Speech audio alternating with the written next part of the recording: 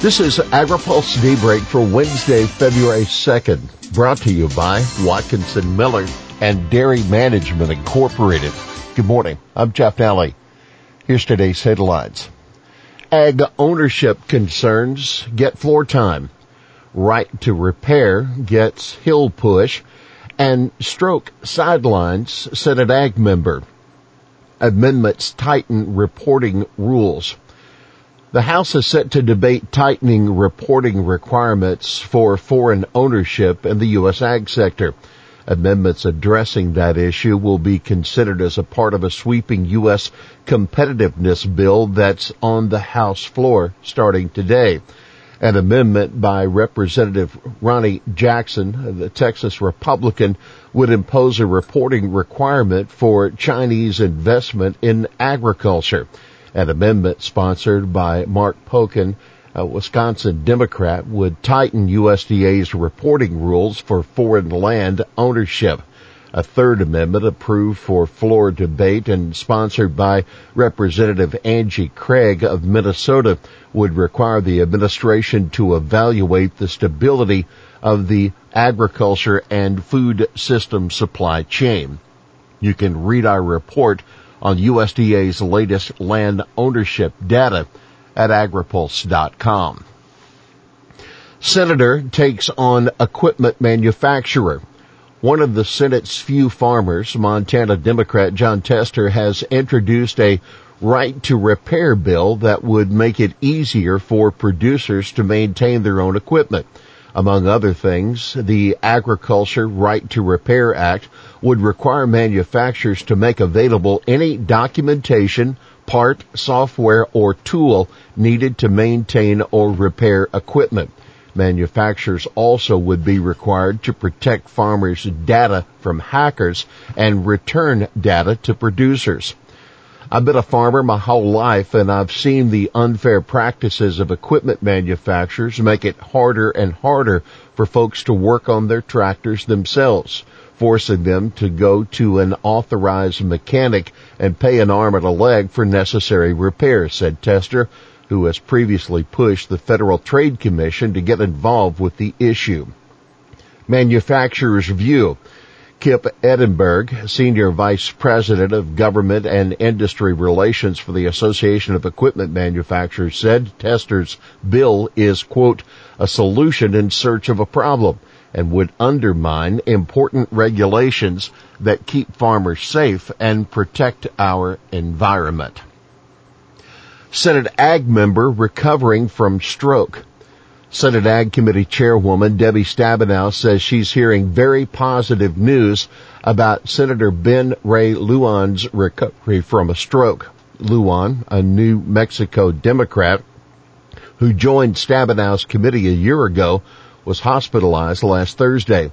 Lujan's absence from the Senate would leave Democrats without the critical 50th vote they need to approve a nominee whom Republicans are united against. But Stabenow told reporters that's life now in a 50-50 Senate. We're all human beings and something could happen to us at any time, she said. We'll have more AgriPulse Daybreak after this. Dairy Management Incorporated serves America's 34,000-plus dairy farmers and dairy importers by managing research and marketing programs aimed at promoting dairy consumption and protecting the good image of dairy farmers, dairy products, and the dairy industry. Funded entirely by dairy farmers, DMI has distinguished itself as a strategic consultant and valuable resource to businesses and organizations in the food and beverage sector that seek to increase sales and raise their image through the innovative use of dairy and dairy ingredients. Welcome back to AgriPulse Daybreak. Vilsack to address climate-smart ag. A report the Bipartisan Policy Center is releasing today outlines a series of recommendations for accelerating the development of climate-smart agriculture and forestry practices. The recommendations include using USDA's Commodity Credit Corporation to leverage carbon markets and supply chain initiatives. The report also says tax credits would help incentivize ag and forestry carbon sequestration projects. The report dovetails with the Biden administration's plans to use the CCC to fund a series of pilot projects. Ag Secretary Tom Vilsack will headline the report's release at a virtual event this morning. Time for just in case, not just in time beef supply. A new report says the beef industry should consider new packaging and improved storage protocols to have more meat on hand during future supply shocks. That suggestion is one of several tucked into a report authored by Don Close, senior animal protein analyst for Rabobank. He says supply safeguards could be implemented in several ways, including improvements in how beef is sold to consumers. We have used the same product packaging of the cellophane and foam trays for as long as I can remember, and we've had a complete revolution of how consumers shop, Close said, specifically mentioning meal kits and online grocery ordering. I think we can extend the shelf life of product and we can have more inventory on hand to serve as a shock absorber when we have these kinds of disruptions in the marketplace. Fertilizer plant forces evacuation. About 6,000 residents of Winston-Salem, North Carolina were evacuated from their homes and businesses after a fire broke out at the Winston Weaver fertilizer facility Monday night. A 1-mile evacuation zone was maintained into yesterday. Fire officials were particularly concerned about the presence of about 500 tons of ammonium nitrate in the facility, which could trigger a massive explosion.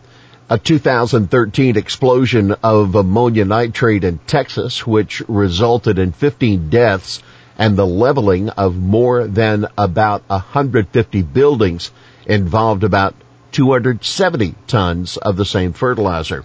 No cause has been determined and no one was reported injured.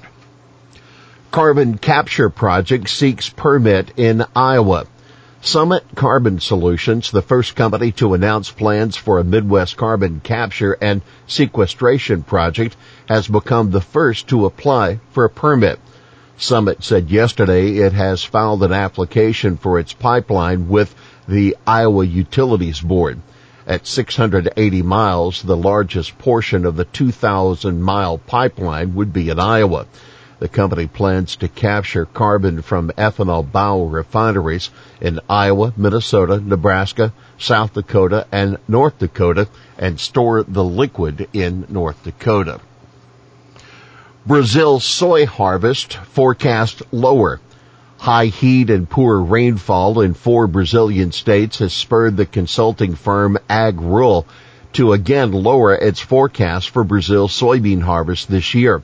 The company now estimates the harvest at 128.5 million metric tons, down from 133.4 million and 145.4 million before that.